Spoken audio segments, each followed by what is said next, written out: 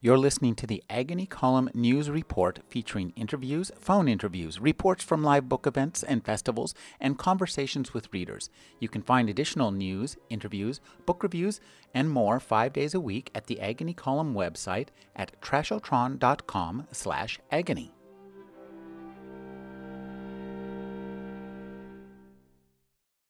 Rufus McQuarrie saw it all happen above the Black Ridge line of the Brooks Range in northern Alaska. Rufus operated a mine there. On clear nights, he would drive his pickup truck to the top of a mountain that he and his men had spent the day hollowing out. He would take his telescope, a 12-inch Cassegrain, out of the back of the truck and set it up on the summit and look at the stars. When he got ridiculously cold, he would retreat into the cab of his truck. He kept the engine running and hold his hands over the heater vents until his fingers regained feeling.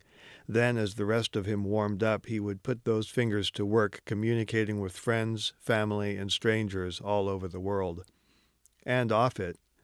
After the moon blew up and he convinced himself that what he was seeing was real, he fired up an app that showed the positions of various natural and man-made celestial bodies. He checked the position of the International Space Station. It happened to be swinging across the sky, 260 miles above and 2,000 miles south of him. He pulled a contraption onto his knee. He had made it in his little machine shop. It consisted of a telegraph key that looked to be about 150 years old, mounted on a contoured plastic block that strapped to his knee with hook and loop. He began to rattle off dots and dashes. A whip antenna was mounted to the bumper of his pickup truck, reaching for the stars. 260 miles above and 2,000 miles south of him, the dots and dashes came out of a pair of cheap speakers, zip-tied to a conduit in a crowded can-shaped module that made up part of the International Space Station. Neal Stephenson is the author of the novels Zodiac, Snow Crash, The Diamond Age, Cryptonomicon, the Baroque Trilogy, which includes Quicksilver, The Confusion, and the System of the World, Anathem, and Rimdi, and a collection of essays, In the Beginning Came the Command Line. His new book is Seven Eves. Thank you for joining me, Neal. It's a pleasure to be back. Neal, this book takes place in outer space, and we always like to see, and we often see outer space and space as this empty, it's a vacuum, it's empty, there's nothing there. You can just mow those spaceships around like crazy. That's not exactly what's happening around Earth now, is it? Well, there's truth to both ends of it. There's for the most part, it is empty, but when you do bang into something, you bang into it pretty fast, and so bad things happen. We have actually conquered space, but what we've conquered it with is trash, haven't we? Yeah, it's actually a concern among people in the space business that we've left enough orbiting junk in space that you actually have to plan space missions in order to avoid it. And every so often, two of those pieces of junk will just happen to crash into each other, and because they're going at such a huge velocity, that usually causes one or both of them to shatter into smaller pieces that kind of spray out in new orbits. And the concern has been raised that that process could snowball one day and suddenly fill low Earth orbit with so many pieces of junk zooming around in different orbits that it would make it impossible for us to go up into space in the manner we become accustomed to. When you started to write this book, one of the things that I found so enjoyable about it was the fact that though this is a book, it's set in the future and it begins with the moon being destroyed. That happens in the first sentence. There's no spoilers there. That's an interesting preposition. What made you come up with that? Well, I wanted to write a space arc book. I mean, there's enough books about space arcs to constitute kind of a minor subgenre unto themselves. And I had read one of those when I was a little kid, and it's Which one? I don't know. Oh, I don't know. I mean, I've totally forgotten the author and title, but I must have been, 8 or 10 years old. So I always kind of wanted to write one, but it turns out to be hard to come up with a finely calibrated enough disaster scenario. If the end of the world comes suddenly, we don't have time to build an ark, and so you can't write an ark story. And if it takes a long time, if it takes hundreds of years, then we would probably come up with some better solution than building an ark.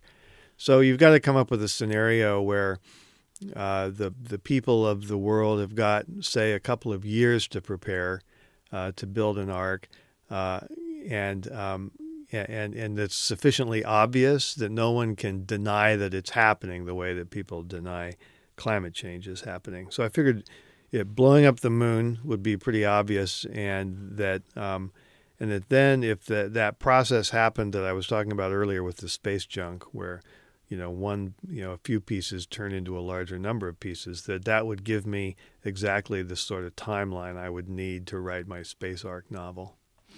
This book is fun. It's kind of, in a way, almost retro in the way that you approach the space technology. And in fact, I think it's deliberately retro in many ways, in that you celebrate and find use for and talk quite a bit about using what I would call trailing edge technology to explore space, and even outmoded space technology, because what's good enough is good enough.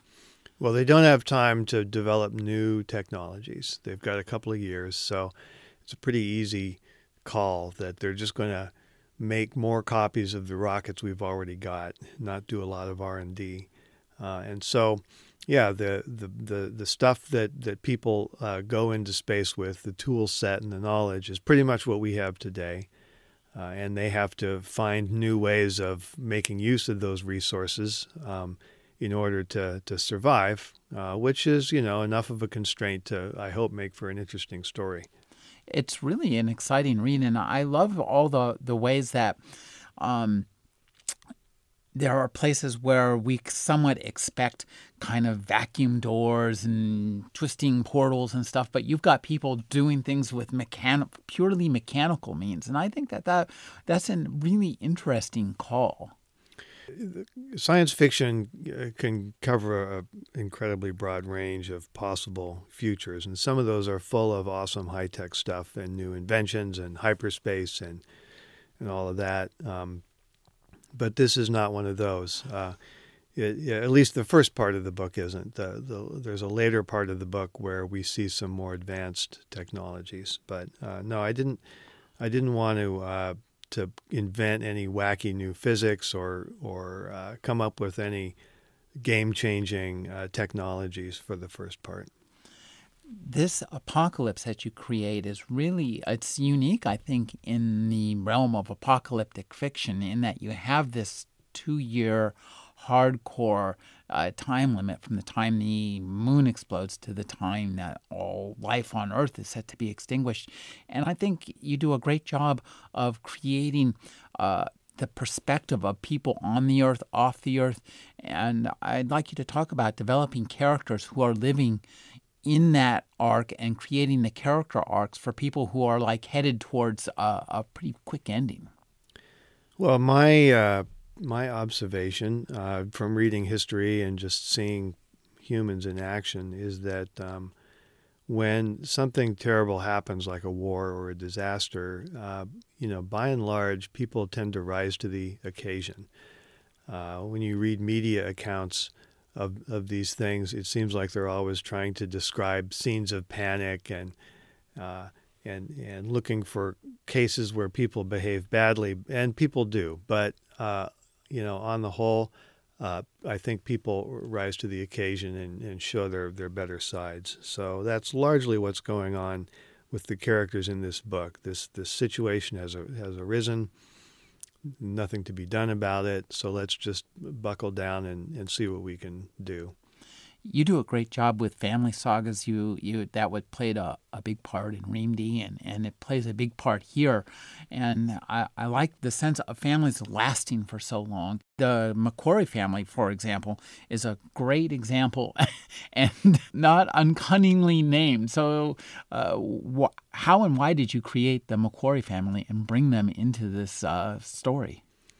Well, I know some families that are in the mining business, and they have got a sort of very pragmatic, get it done kind of mentality, combined with a lot more technical sophistication than they're sometimes given credit for. So these are people who they're not just out there with a pick and a shovel, but they're making use of the most high-tech stuff.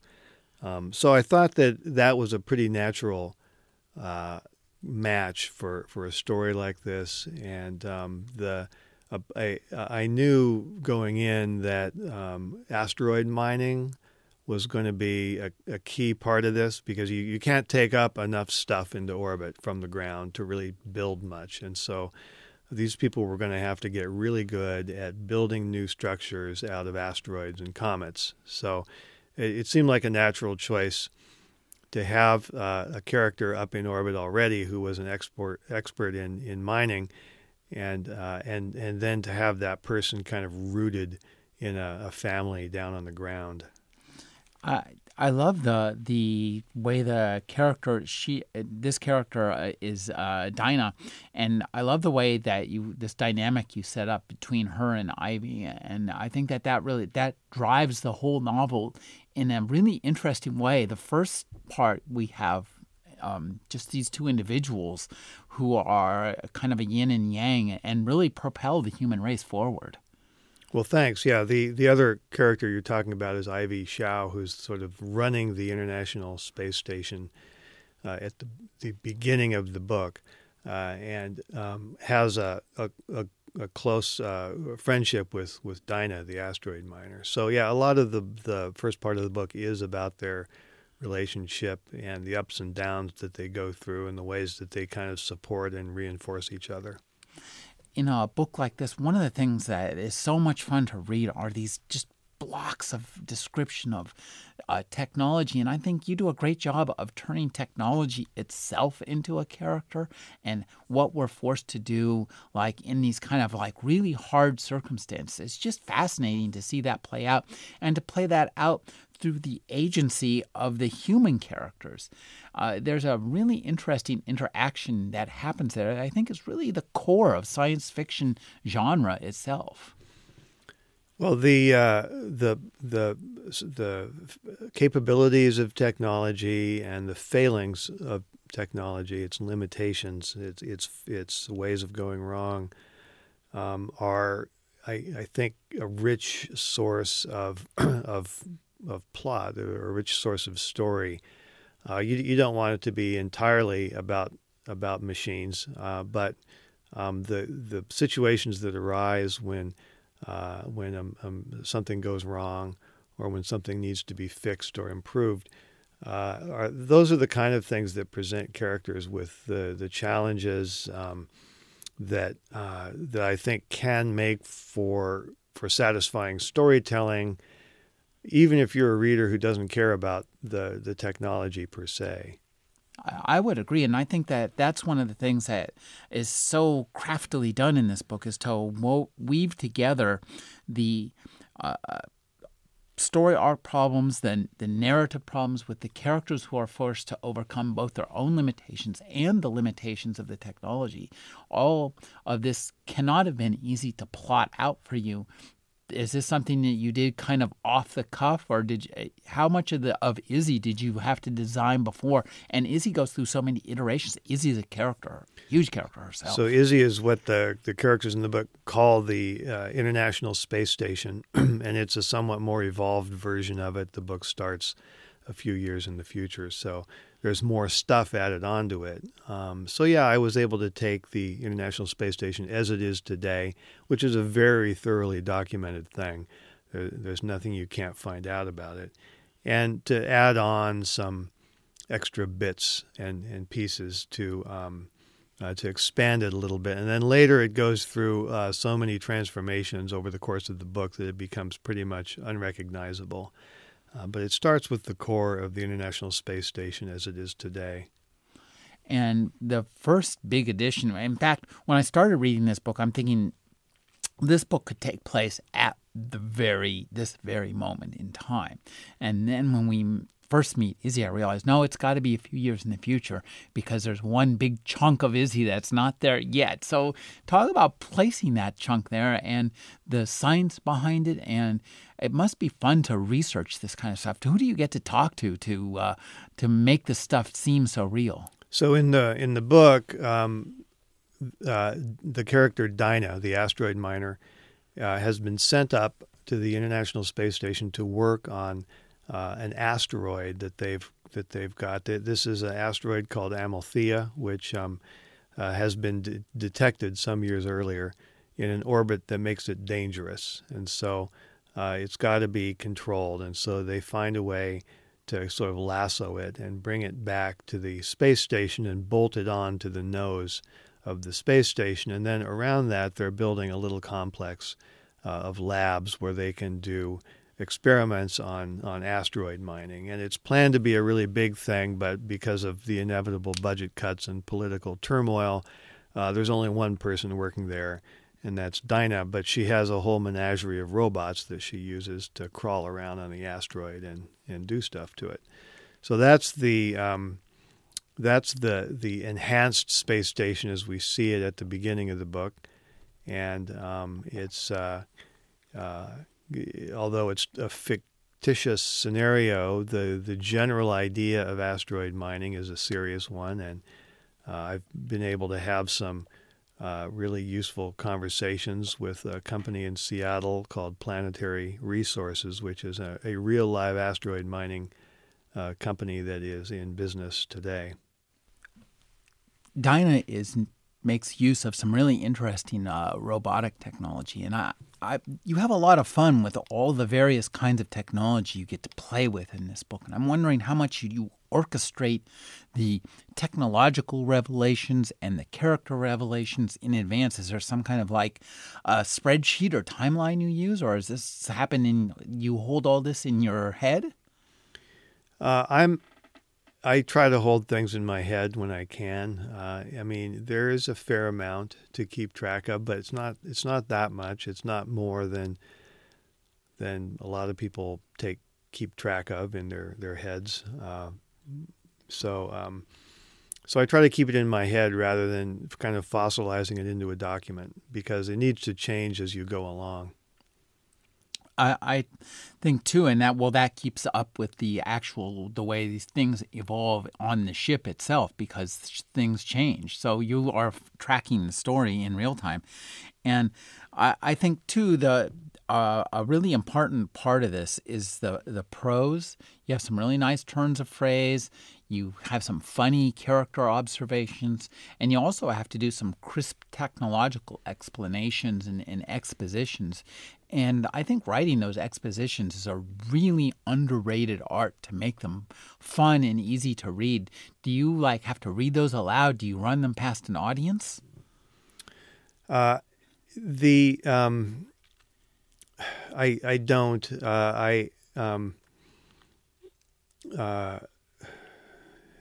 That's in a way one of the more challenging kind of balancing acts that has to be accomplished in order to write a book like this. If you get too bogged down in details, people's eyes glaze over. They just don't want to hear it. It's not contributing to the story. But if you just kind of gloss over all of that stuff and don't talk about it at all, then I don't think that works either, for the reason I mentioned earlier, which is that people need to have challenges in order to, if you're going to tell a good story about them. And in a book like this, the challenges are coming from scientific and engineering issues. So what I try to do is just, it's kind of I kind of imagine myself sitting down with a reasonably intelligent, curious person and trying to explain something to them in plain language, and kind of think of it that way. tech and economy also, the economy also plays an important part in this book, just in the way it constrains what can be done and what is happening on the earth and in heaven, so to speak. So how did you weave in the financial aspects of this, just in terms of people affording to get stuff up because there's somebody who does some kind of ingenious things that prove to be really important to the plot? Yeah, well, at one point in the middle of this disaster, somebody stops for a second to think just briefly about money, because there's a billionaire, a space entrepreneur, who's in the story, and someone sort of thinks to themselves, well, how can you tell if somebody's a billionaire in circumstances like this? If their money is in stock. Well, there's no stock market. The buildings are still standing, but, shares in a company can't have any financial value when everyone knows the world's going to end. The answer ends up just having more to do with the fact that order is being maintained and people still sort of follow orders, even if they're doing so in the service of a company that's not going to exist in a few years. There's a comfort in our routines, even if they serve no purpose. Yeah. You also give us a character, Doob. I love Doob. He's so much fun to be with. So explain who he is, how he came by his name, and what he does. That's the nickname for Dubois Jerome Xavier Harris, who's an astrophysicist at Caltech. So he is a serious scientist in his own right, but he's also a science popularizer. So he's the kind of scientist who can both publish serious papers in physics journals and go on the Today Show and joke around with people and explain science. At any given time, we tend to have at least one of these people in our society, kind of the designated science authority. So Doob happens to be that guy at the moment the moon blows up and his phone starts ringing, as you can imagine, and he spends a good part of the next few weeks appearing on TV shows and sort of trying to calm people down and to sort of get some perspective on this and get them to see it as sort of a fascinating scientific phenomenon instead of some kind of biblical menace. Then he figures out it actually is a biblical menace, and that's kind of when the plot begins. When I was a kid, I don't know my dad subscribed to a magazine called Popular Science. Sure. Did you? Oh yeah. Oh yeah. I think read every issue. Yeah. Oh yeah. Those kind of magazines and that kind of reach, those are really important to our culture. I think that they really help inform us, but also I think they bring people into it. They take the tech out. That they play like a really important kind of two-way osmotic filter purpose. Yeah, the people are aware. Everybody is aware at some level that we're a civilization that's dependent on science and technology in a lot of ways, and it can create an awkward situation to be dependent on something that's hard to understand or that seems to be veiled behind kind of these abstruse mysteries. So the role of individuals and magazines and so on that try to explain things in plain English or plain any language is actually kind of central, I think, to keeping the Republic going. Well, too, in this book, when what you point out and becomes perfectly clear, when humankind has to be out in space, there's nothing. We're surrounded by science. It's not just a luxury. It's not just part of civilization. It's an absolute necessity because that's the only place we're going to get air or water. Yeah, the reality of living in space, at least with our current technology, is that it would be sort of like living in the basement of a hospital or a research lab for your whole life. There's not green space. There's not many of the environments that we like to have around us. So you're living in a completely technological environment. You're kind of like a patient in the ICU almost. And that is for me, that was one of the most kind of daunting aspects of this book, is imagining what it would be like to look at a tree for the last time and know that you're never going to see a tree again. You describe this as a book about a space ark. The vision of ark that comes to mind is, of course, based on that of Noah. It's one big old ship with a bunch of people on it. That's maybe not the way you've got the space ark designed. And so describe to us how and why you did this. What these people build is called the Cloud Ark, and it's based on a very simple and obvious principle that you shouldn't put all your eggs in one basket. So instead, they send up a large number of smaller vessels called arklets, and these things are intended to kind of fly in the general vicinity of the International Space Station, but be separate from it. And you've probably seen nature videos of swarms of fish, and how when a predator comes for them, they'll sort of part and make a hole through the middle. The predator goes through, doesn't get any fish, and then the swarm kind of closes back together in its wake. So that's kind of the image that that people are thinking of for how the Cloud Ark is going to work when a meteor comes through. Of course, in practice, it's a little more complicated than that. But that's the style of ark that they build, and the other big difference from Noah's Ark is that they don't bring animals. So instead of trying to keep animals physically alive, they bring up the recorded DNA sequences of every living thing on Earth and store them in a digital form in the hopes that they can be brought back from extinction later. The Cloud Ark depends on something that seems somewhat obscure when you think about it.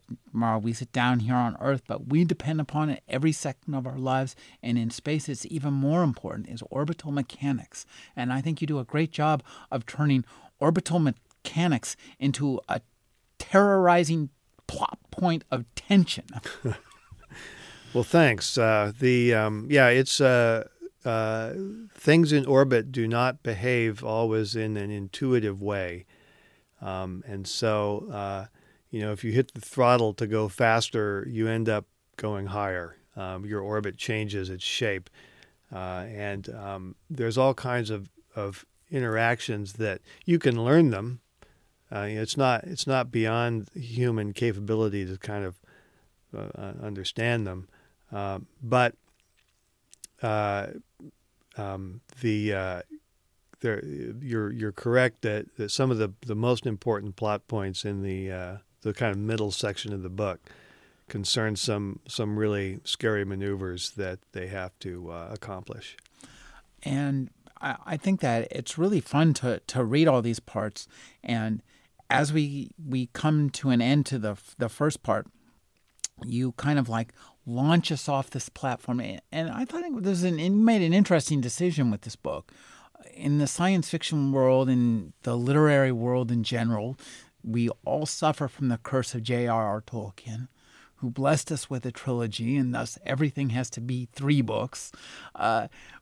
This is a pretty long book, and I'm glad that you did it the way you did.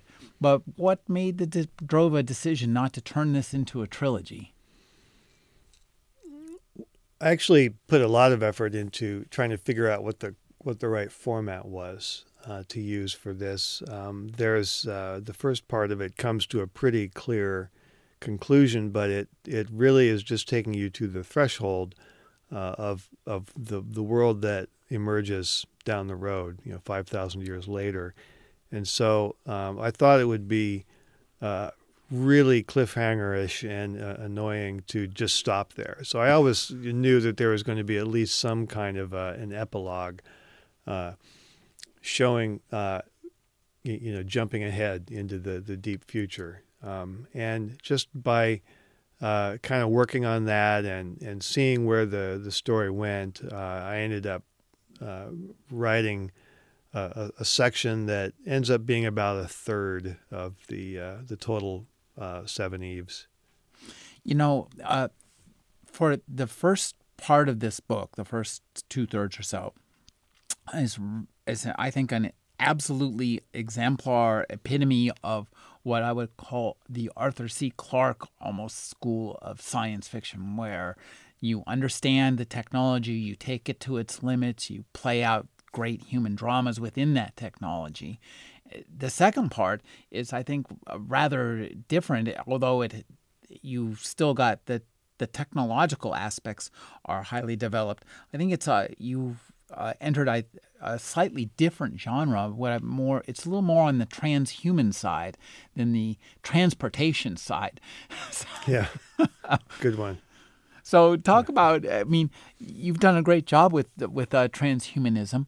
How much did you immerse yourself in the other tropes of the genre? And I mean, there's a lot of work on that happening now on the Earth right now.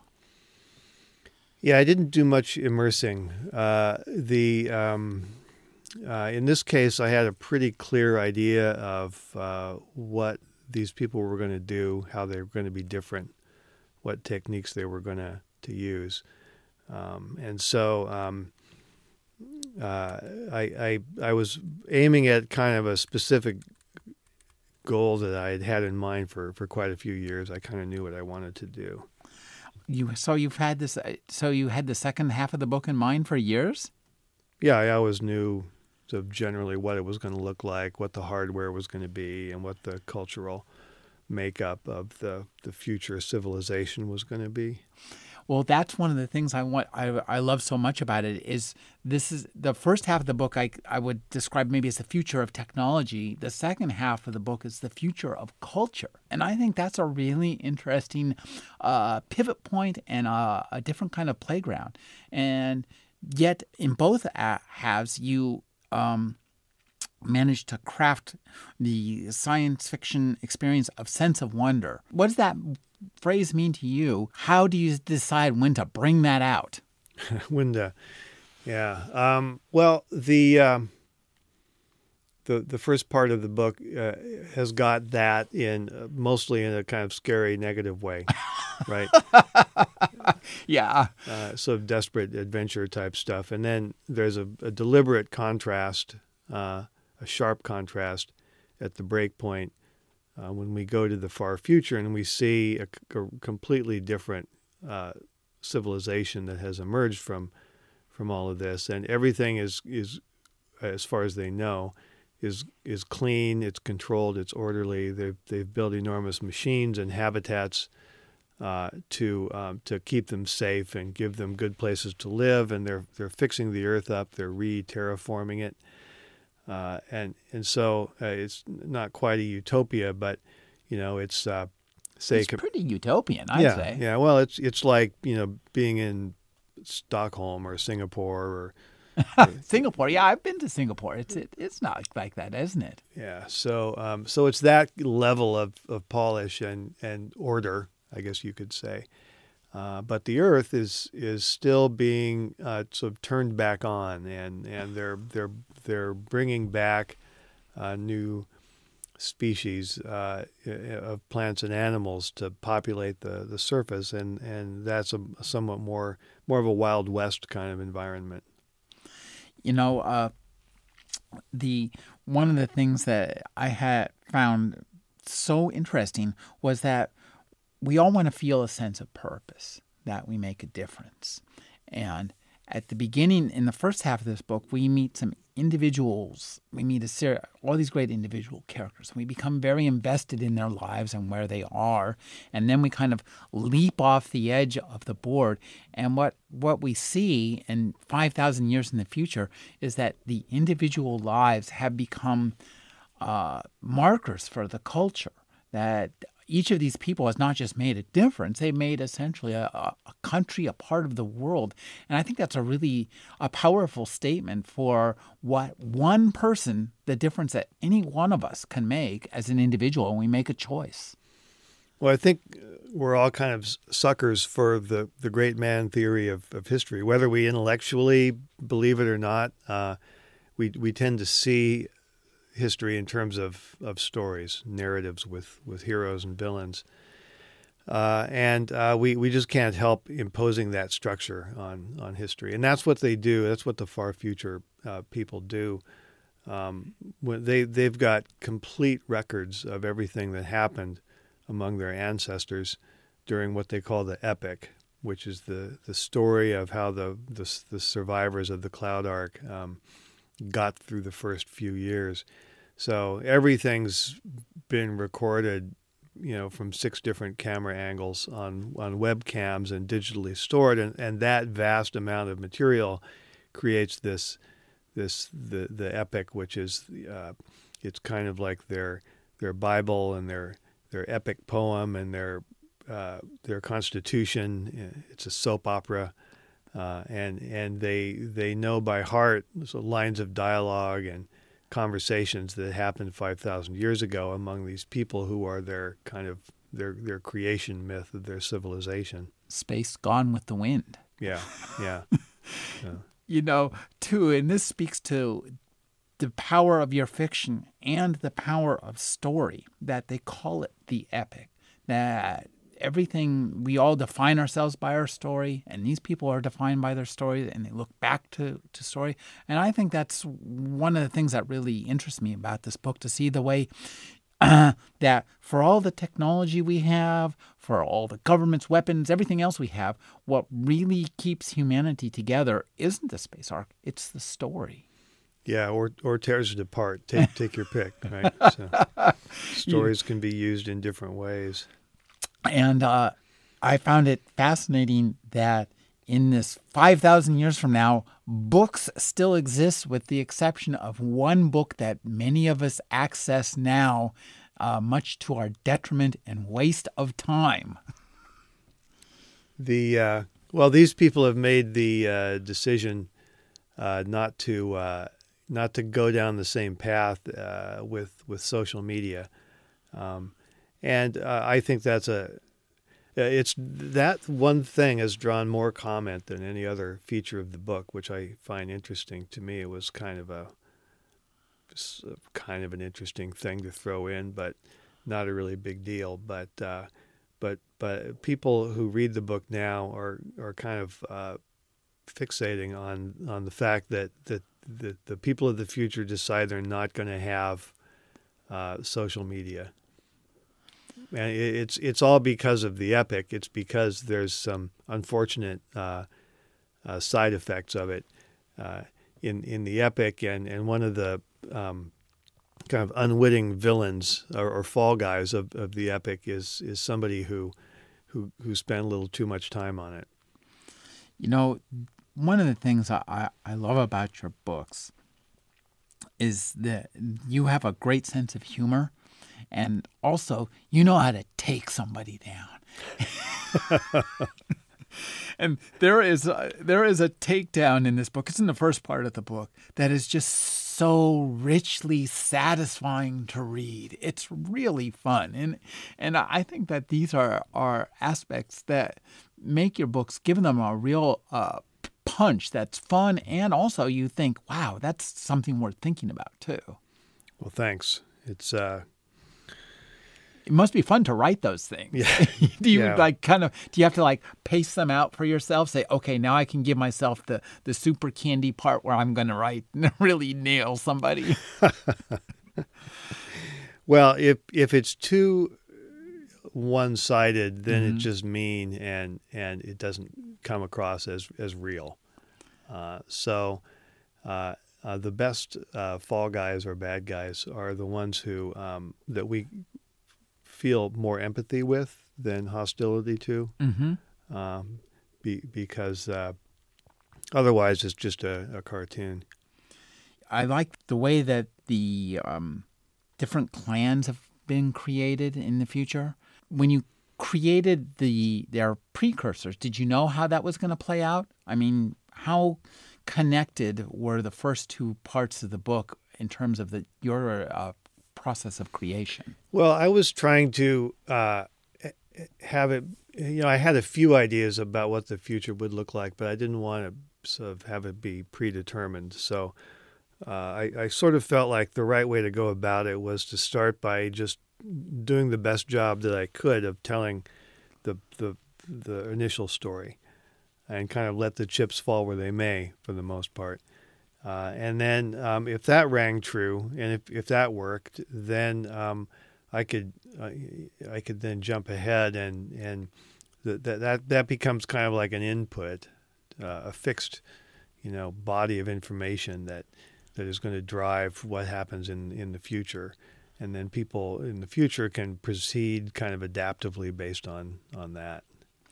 The notion and experience of diaspora is just key to this book, and we've seen so many of them in our lifetime, which is interesting because it's such a big thing to happen in our lifetime. And were there specific current events that informed your notion of diaspora in this book? Well, not so much current events. I mean, I read history, so I'm in a way my head is more in history than it is in the present. So you're right that formation of diasporas is a thing that happens over and over again throughout history, and a lot of times some of the most interesting stories, most interesting people are ones who grew up in a diaspora kind of situation. We find ourselves in space, but we're still squabbling. And I was happy to see in this 5,000 years of war that we managed to have a cold one. Just thought, okay. In the future, the red and the blue. Yeah. The reality is that militarized violence in space is, I think, pretty hard to do. There's nowhere to hide. The ships and habitats are incredibly vulnerable, and so to conduct an old school kind of total war between two powers is pretty difficult to pull off. I think it would end up, if there was conflict, it's going to be sort of more small scale, more like the kind of thing that we see in sort of asymmetrical warfare in the modern era. One of the things that is really fun about this book is you put us in a position where we're terraforming Earth. Mm-hmm. And that's an interesting notion. It's a lot of fun. And there are two different schools of this. And I love your different schools of terraforming Earth. So tell us about GID and TOT and why and how. So TOT stands for Take Our Time, and it's kind of literally the old school of how to terraform the Earth. I mean, to provide context, this is now a resurgent civilization with billions of people living in comfortable space colonies, and they've been carrying out a gradual program to cool Earth down and make it ready to be reseeded with life.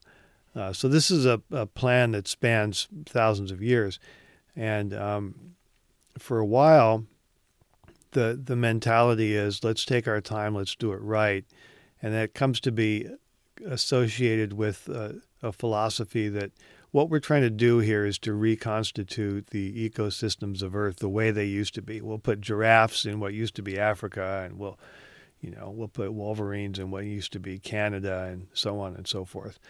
And then a couple of hundred years in the past of the part you'll read, there was kind of a bunch of new young Turks who came along and created a school called GID, or Get It Done, and this was sort of an expression of the impatience that the people living in space are all feeling to get Earth going again and be able to go back down to the ground.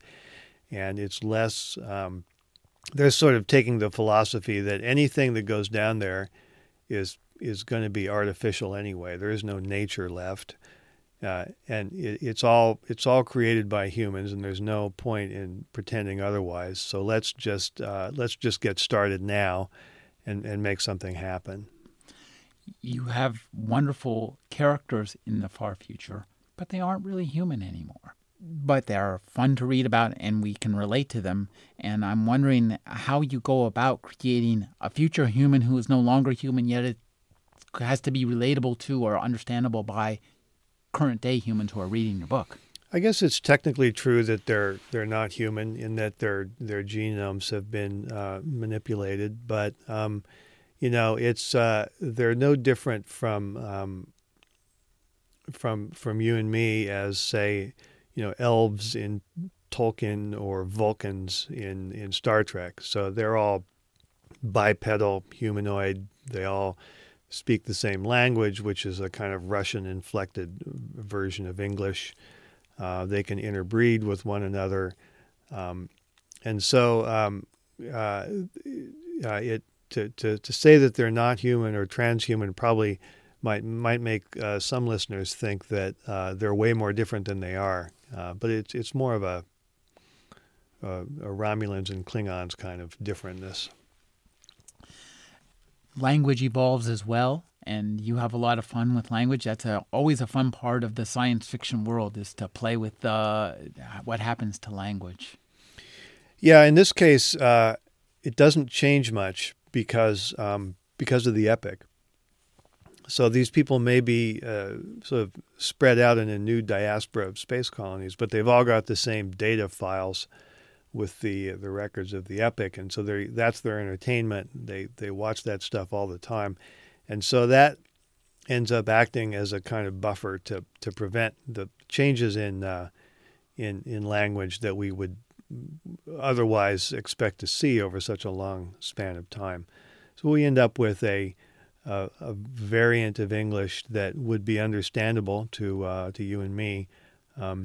It's got some Russian loanwords in it. It's got some Russian orthography, but not that big of a change.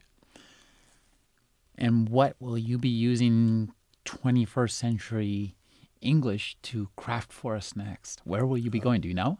Well, I have a book that I've started, but it's still a little too early to talk about.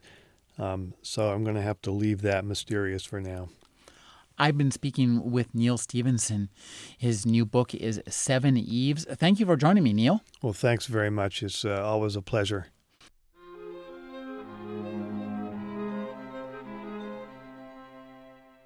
You're listening to the Agony Column News Report, featuring interviews, phone interviews, reports from live book events and festivals, and conversations with readers.